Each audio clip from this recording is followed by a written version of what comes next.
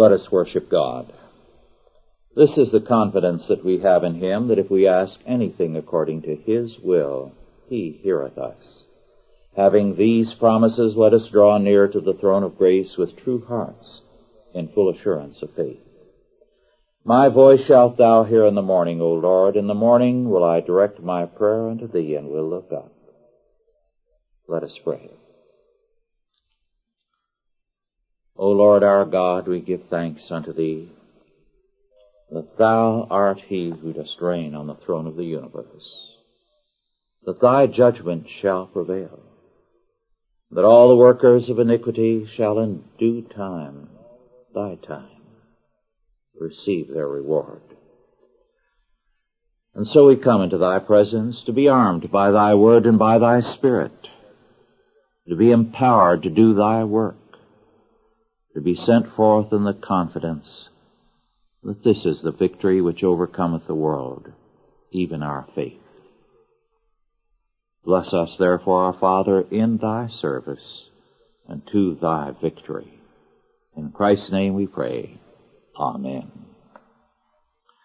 Our scripture this morning is Leviticus 6, 24 through 30. Our subject, accidental holiness. Leviticus 6, 24 through 30. And the Lord spake unto Moses, saying, Speak unto Aaron and to his sons, saying, This is the law of the sin offering. In the place where the burnt offering is killed shall the sin offering be killed before the Lord. It is most holy. The priest that offereth it for sin shall eat it. In the holy place shall it be eaten, in the court of the tabernacle of the congregation. Whatsoever shall touch the flesh thereof shall be holy. And when there is sprinkled of the blood thereof upon any garment, thou shalt wash that whereon it was sprinkled in the holy place. But the earthen vessel wherein it is sodden shall be broken, and if it be sodden in a brazen pot, it shall be both scoured and rinsed in water. All the males among the priests shall eat thereof. It is most holy, and no sin offering, whereof any of the blood is brought into the tabernacle of the congregation to reconcile with all in the holy place shall be eaten. It shall be burned in the fire. The sin offering is dealt with briefly in these verses, but there is one facet that it is of critical importance for our time and all time. Briefly, then, the sin offering, as Voss has commented on it, and I quote, Every sin offers to God what ought not to be offered, an offense, and at the same time it withholds from God what ought to have been given to him, obedience. If the sin offering rectifies the former, the trespass offering would then make restitution for the latter. In its ritual procedure, it closely resembles the sin offering, as we might expect on this view. The trespass offering derives a unique interest from the fact that it is the only class of sacrifice with which the sacrificial death of Christ is directly connected in the Old Testament. In Isaiah 53:10, the self-surrender of the servant of Jehovah is designated an asham, a trespass offering. And this is quite in harmony with the idea prevailing in the context, that the servant not merely atones for the sin of the people, but gives to God what by their disobedience they have withheld, unquote. There was no communion meal after a sin offering. However, that part of the sacrifice not burned on the altar was eaten by the priests on the premises, as verses 26 and 29 tell us. The exception was the priest's sin offering, which was to be burned on the altar, according to verse 30. If porous pottery were used, it had to be broken, since it absorbed what properly belonged to God. It was then too holy for any other use. The priests were types of Christ, and their duty to eat the sin offering was serious.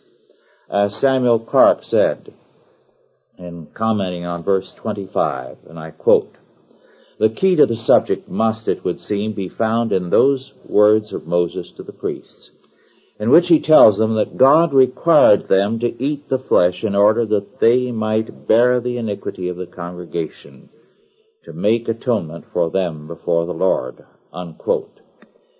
If a stray drop of blood fell on any of the garments, it had to be washed, and washed in the sanctuary area. The holiness of the ritual is rigorously held.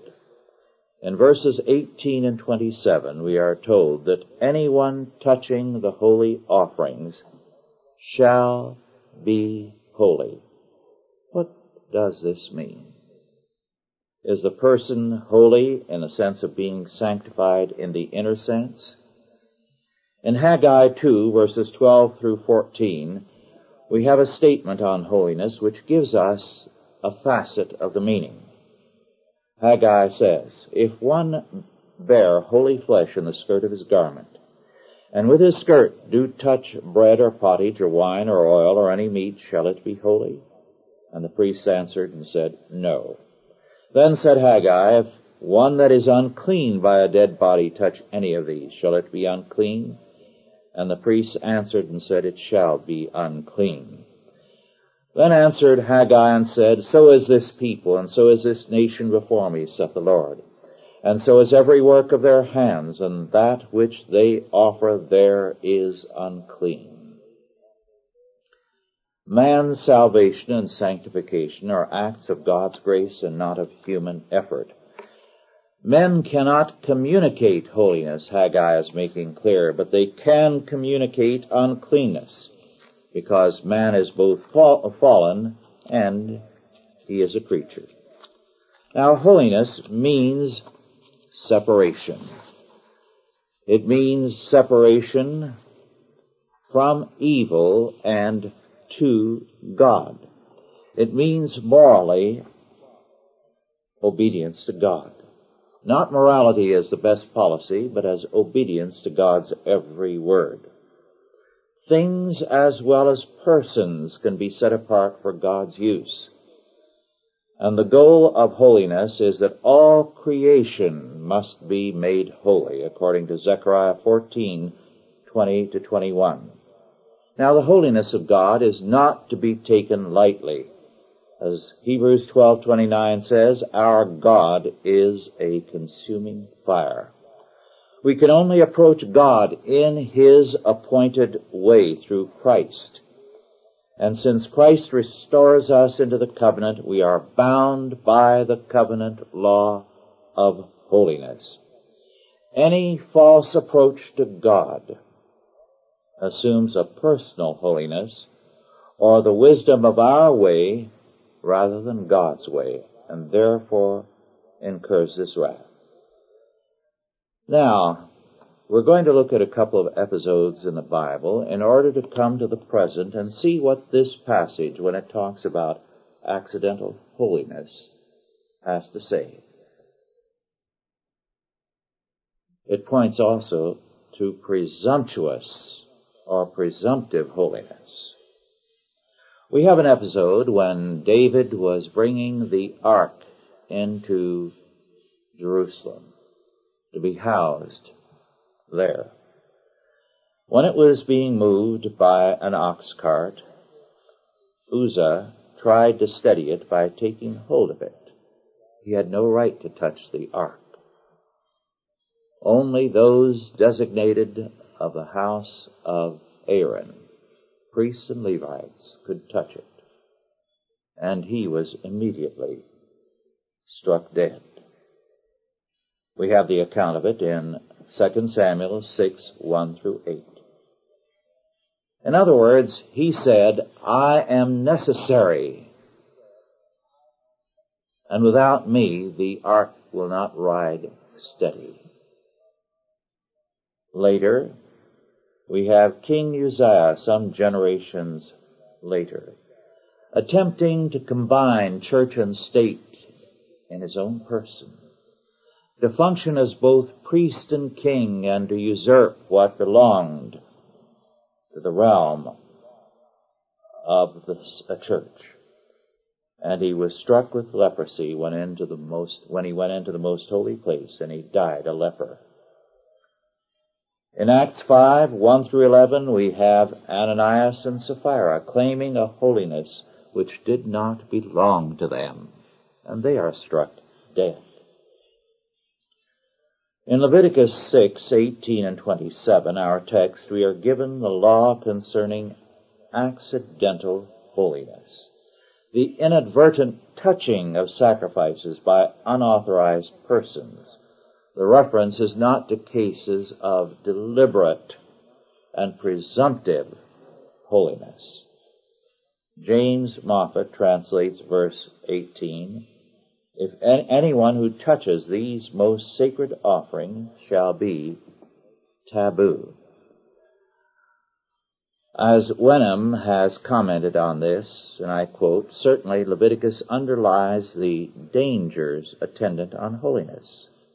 Judgment falls when the unclean meets the holy." Unquote. In Leviticus 7:20, we have deliberate transgressions, presumptuous holiness, and it requires being cut off from his people, which can mean either excommunication and sometimes death. In the case of Nadab and Abihu, two priests who brought strange fire before the Lord, that is, fire from fertility cult altars brought to the altar of the Lord. In other words, saying, we believe that all religions have a common element. And for this, they died. In Leviticus 27, we have the laws of deconsecration for people who return to the common life after having taken a vow as Nazarites. And for their deconsecration, they had to offer every kind of sacrifice except reparation offerings. We read about this in Numbers 6:13 to 20. And these may have been required for the cases of accidental holiness. What this passage tells us is that God has firm boundaries which cannot be violated.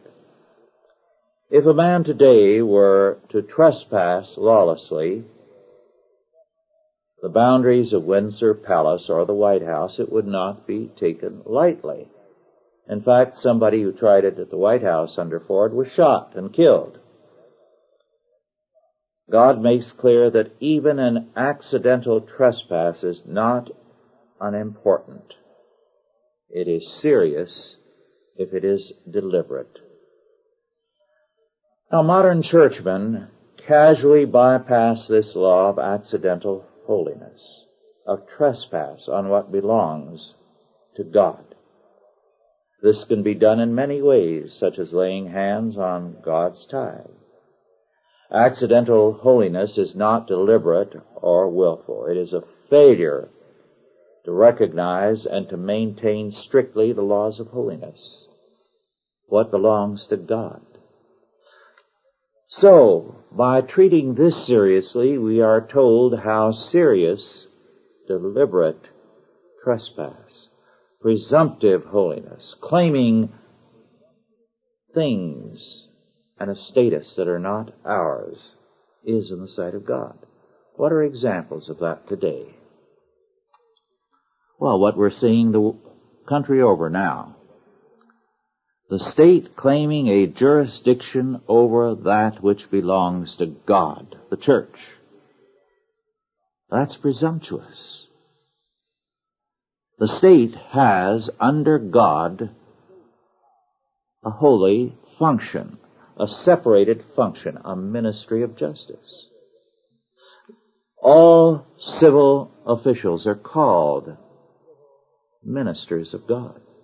They have a ministry, but it's a strictly restricted one to justice.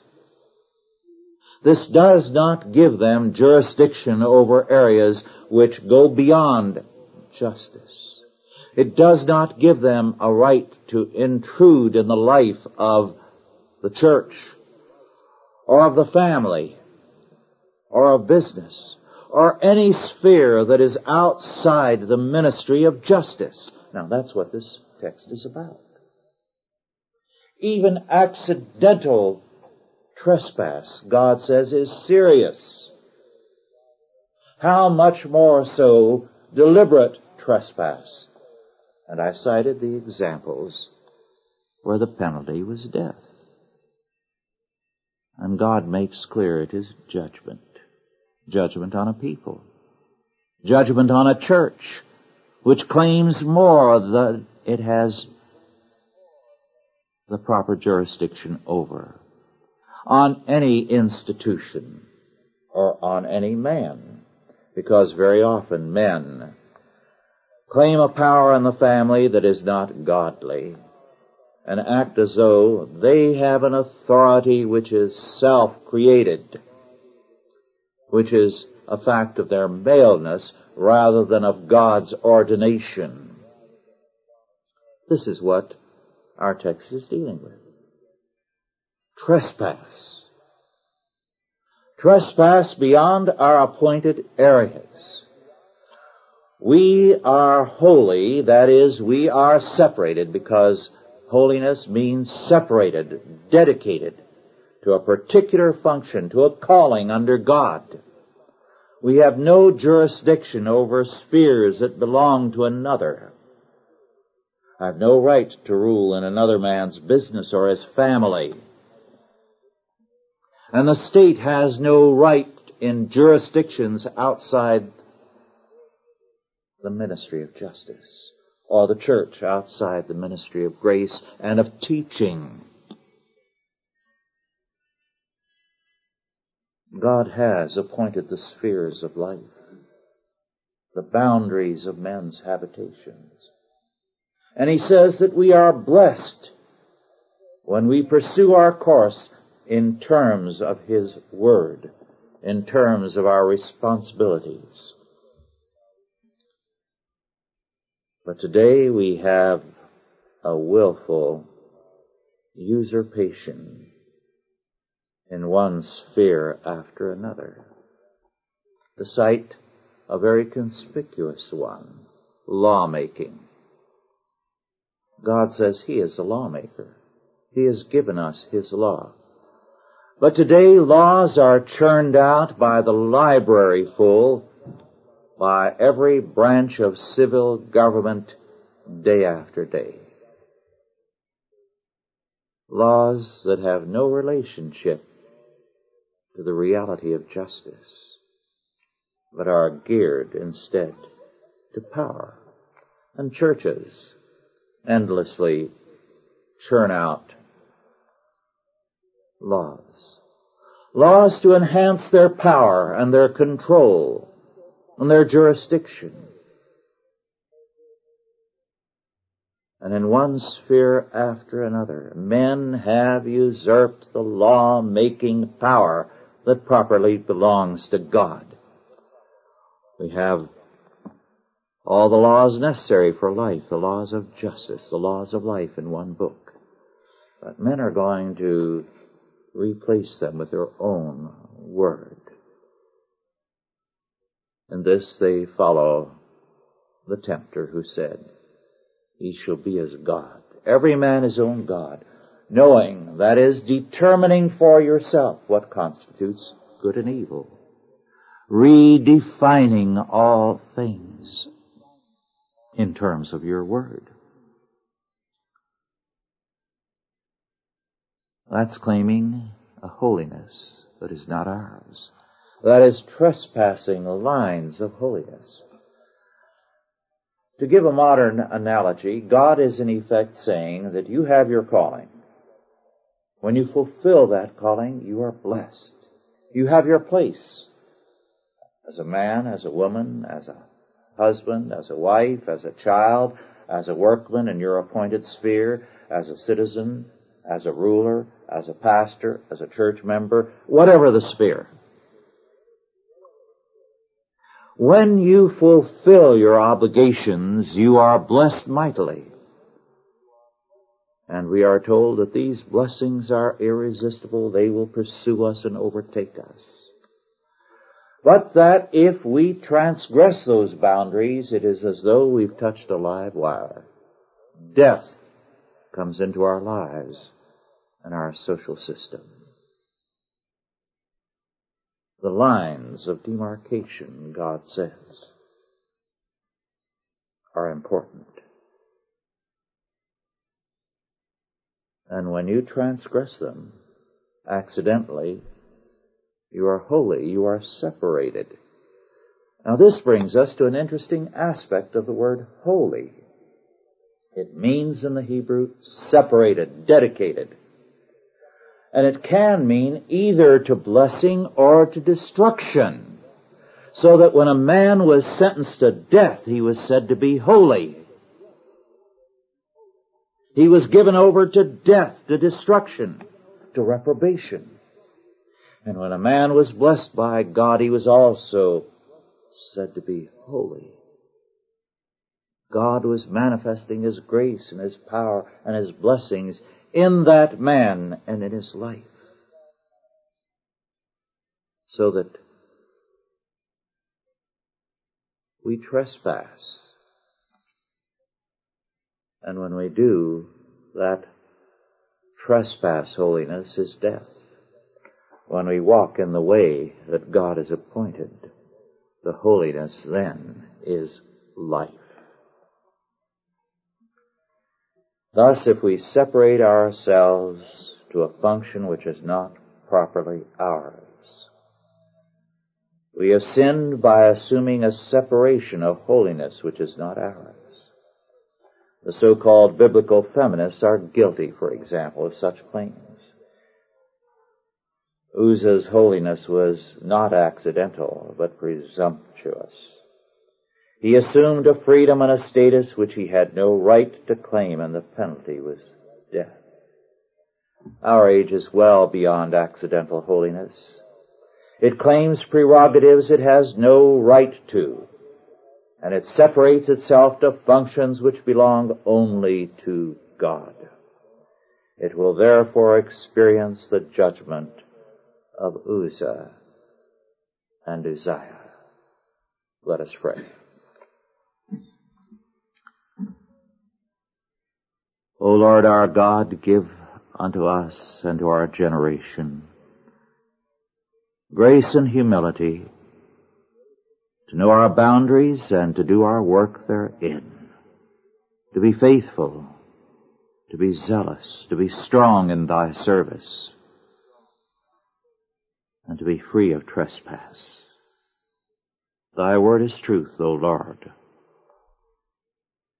and Thy word gives us light upon our way, and we thank Thee. In Christ's name, amen. Are there any questions now about our lesson?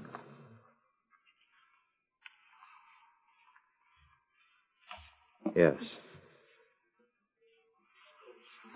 People are not taught to protect themselves against these intrusions. I remember when psychological testing was popular.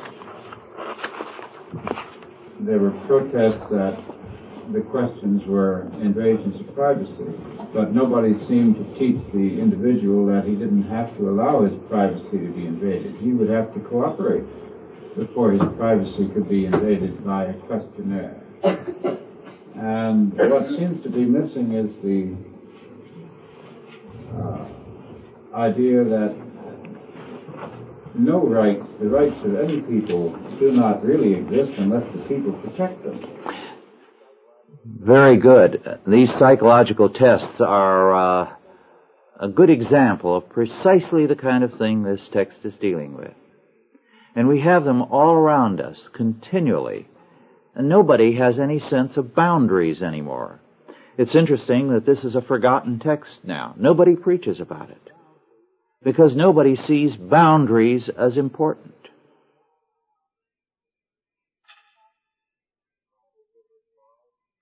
The Bible gives us laws telling us of the limits that exist between a man and a woman as far as trespass is concerned.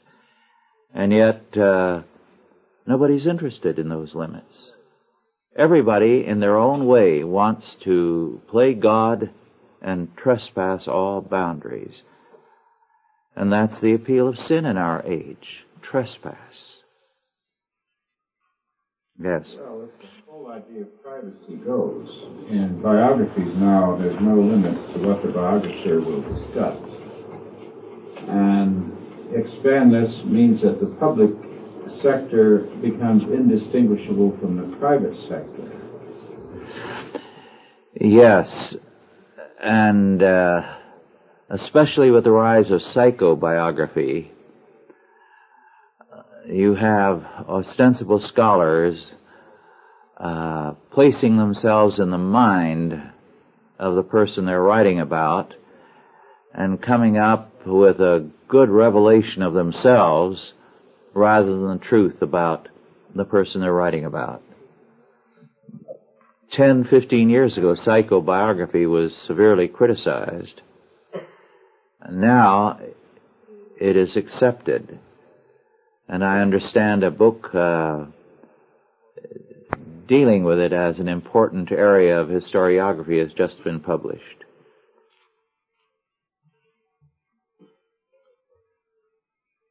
Any other questions or comments?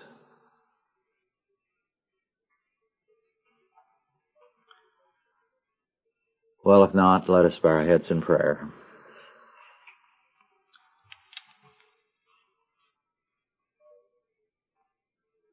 Lord, it is good for us to be here. Thy word is truth.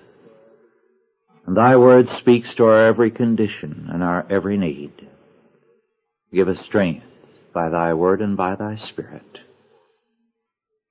And send us forth to bring all things into captivity to Christ our King.